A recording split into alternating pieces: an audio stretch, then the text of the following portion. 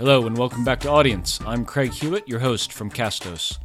If you're new to the podcast, we've been talking the last few episodes about creating great content and how that's really a cornerstone of growing your podcast organically. We're going to talk a lot about promotional and marketing efforts for growing your audience a bit later in the podcast. But in this episode, we're going to really focus on how to efficiently and effectively create your podcast content. There's a lot that goes into creating really great content, and a lot of it is stylistic and artistic and creative, to be honest. But a lot of it comes down to creating good systems and processes for how to go about creating that content. So putting some structure around how you create content will make you more effective and efficient with the time you're spending creating your content for your podcast. And today we're going to dive into a handful of tactics and strategies that we like to use in creating the content for audience that you can use as well. So let's dive in.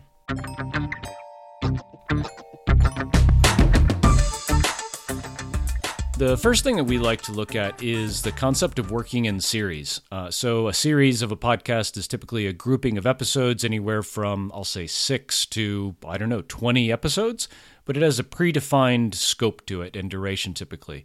The nice thing about this is it gives you that kind of mental and emotional break that you know is coming. Podcasting in perpetuity forever, every week, can be daunting to a lot of people.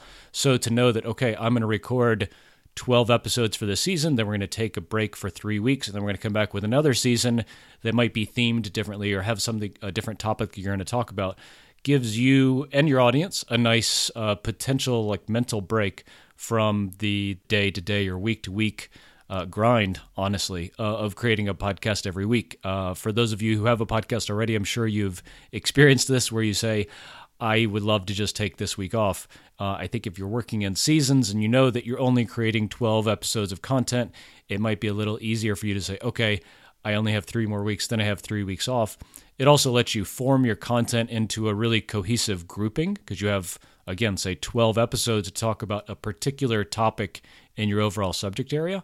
And I think that it does allow for better cohesiveness and the grouping of your episodes when you're talking about a particular aspect of your topic.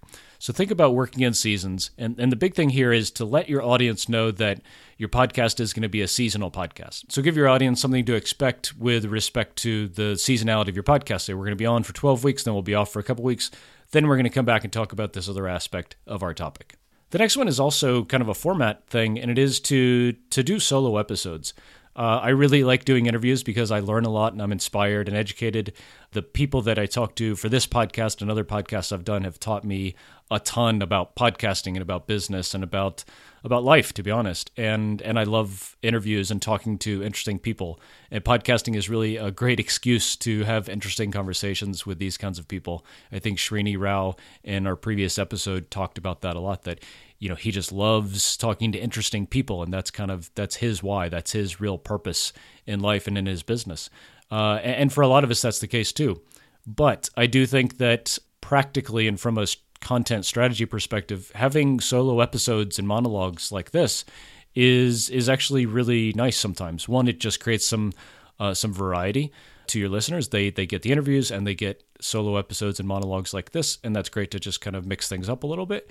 But it also is just easier for you. I decided to record this episode today, and so I sit down, I record. It'll take me an hour maybe to record this episode and edit it, and that's it. There's no scheduling guests and messing up your schedule, and somebody canceled, and then the production of your episode for this week is off, and no, what do you do? If it's just you recording that content, you don't have to be dependent on somebody else to create that content and get the episode out for that week. So think about having some solo episodes.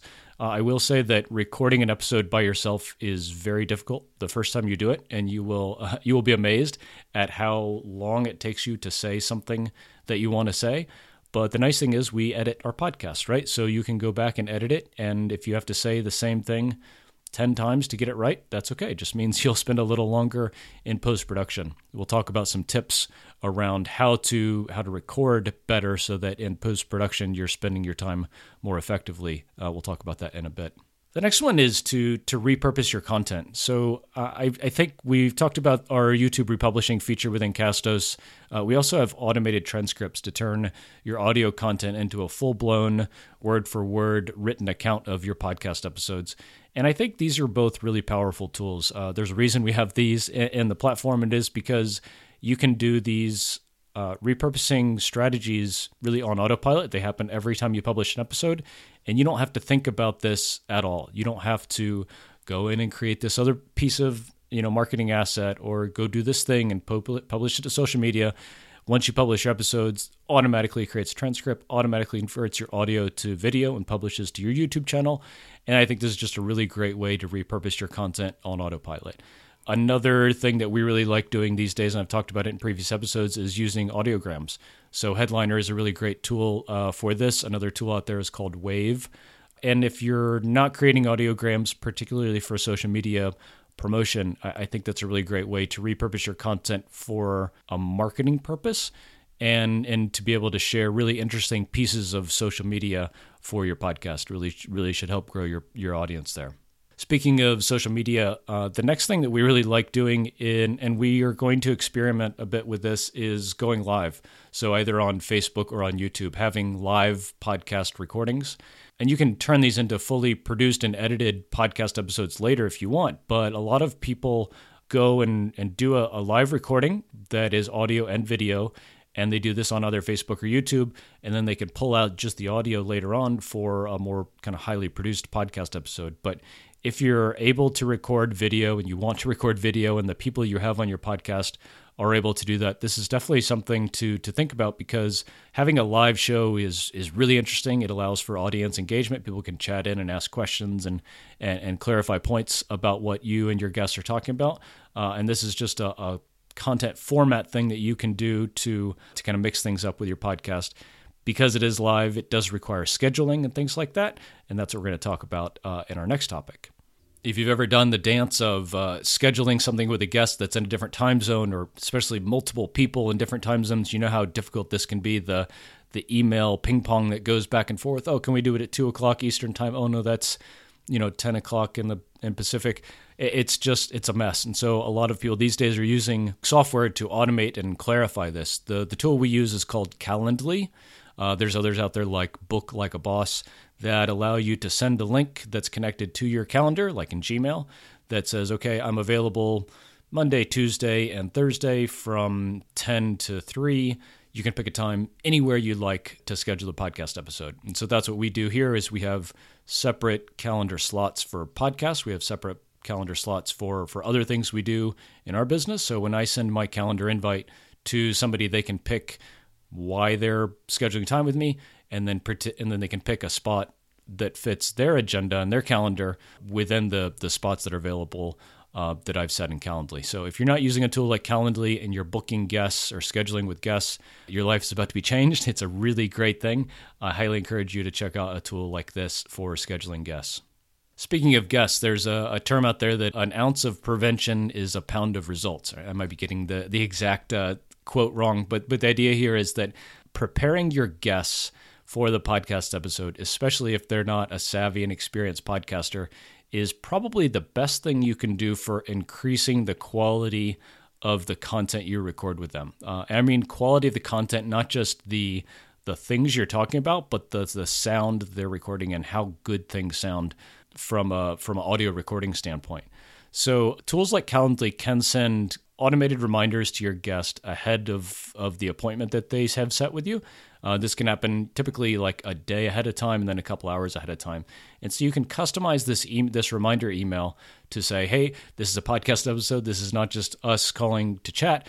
Please be in a quiet place with a proper podcasting microphone. If you don't have a proper podcasting microphone, at least use the Apple earbuds that come with your phone.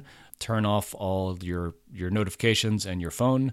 And please be ready to record a high quality tool. We'll be talking on Zencastr, or we'll be talking on Zoom, or we'll be talking on Squadcast, and you'll be able to include links automatically for the appointment that they've set with you that's unique just for them and that appointment. And these are all great things to be able to prepare your guests for them to be successful, honestly, and for you to be successful with them in the podcast. We'll include a checklist that we like to send to our guests that really prepare them, a lot of step-by-step things that I've mentioned here, but it's kind of a checklist and an email template that you can use for sending to your guests ahead of a podcast recording. While you're recording, if you're using a tool like Audacity or Adobe Audition, a lot of these recording tools have the concept of markers. You can also use, clicks or claps during a recording. And these are really just markers to let you go back and particularly pay attention to these areas during the editing process. So if you've said something that isn't right or you want to restate something, then you can click or clap or use a marker in your audio recording tool to make sure you go back and focus specifically on that area. And then I think once you get really good at this and really diligent about dropping a marker or clicking every time you make a mistake, then you'll be able to go back in post-production. You'll be able to go back just to those areas because you know that the rest of the recording is good, but you need to pay particular attention to these few areas during your recording.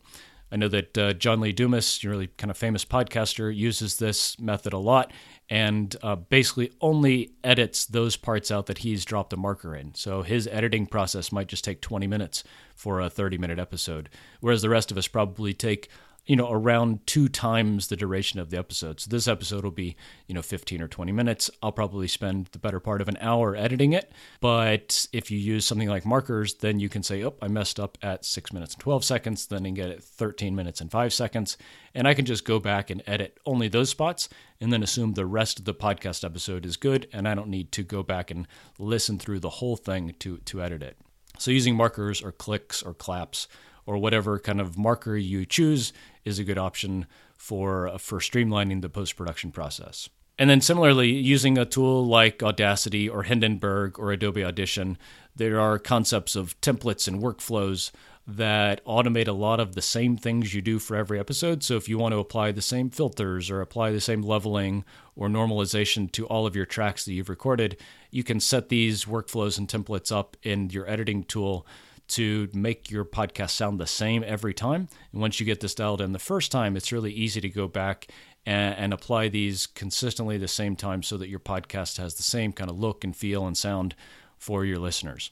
So these are just a few of the things that we do on a regular basis and that other kind of savvy podcasters I know use on a regular basis to create content more easily and make the time that they're spending on creating the podcast content for their show more effective in essence. You don't want to be spending time unnecessarily on doing something that you can automate or you can set up a template for so that you know every time, okay, this is my podcast checklist. I'm going to go through this, this, and this. I have to send this email to my guests 2 days before time so they know to be prepared. A lot of these things will prevent some of the bad potential things from happening, especially when guests are involved. But these things will make you a more effective producer of content, which is the name of the game, really. Because what we want to do is spend time doing creative things and interesting things and connecting with our audience and learning how to better promote our podcast so that we can grow our show and it can be more successful for us, however we measure that. And so I hope that this has given you some ideas and some thoughts around ways that you can more effectively create content so that you can spend more time doing the higher leverage and higher value things for your podcast and for your brand. I hope you enjoy. The show notes for this episode are at audience.castos.com. And if you have any questions or comments for us, we'd love to connect with you on social media. We're at Castos HQ on Facebook and Twitter. If you have any questions for us, please shoot us a message there. We'd love to hear from you. Thanks so much.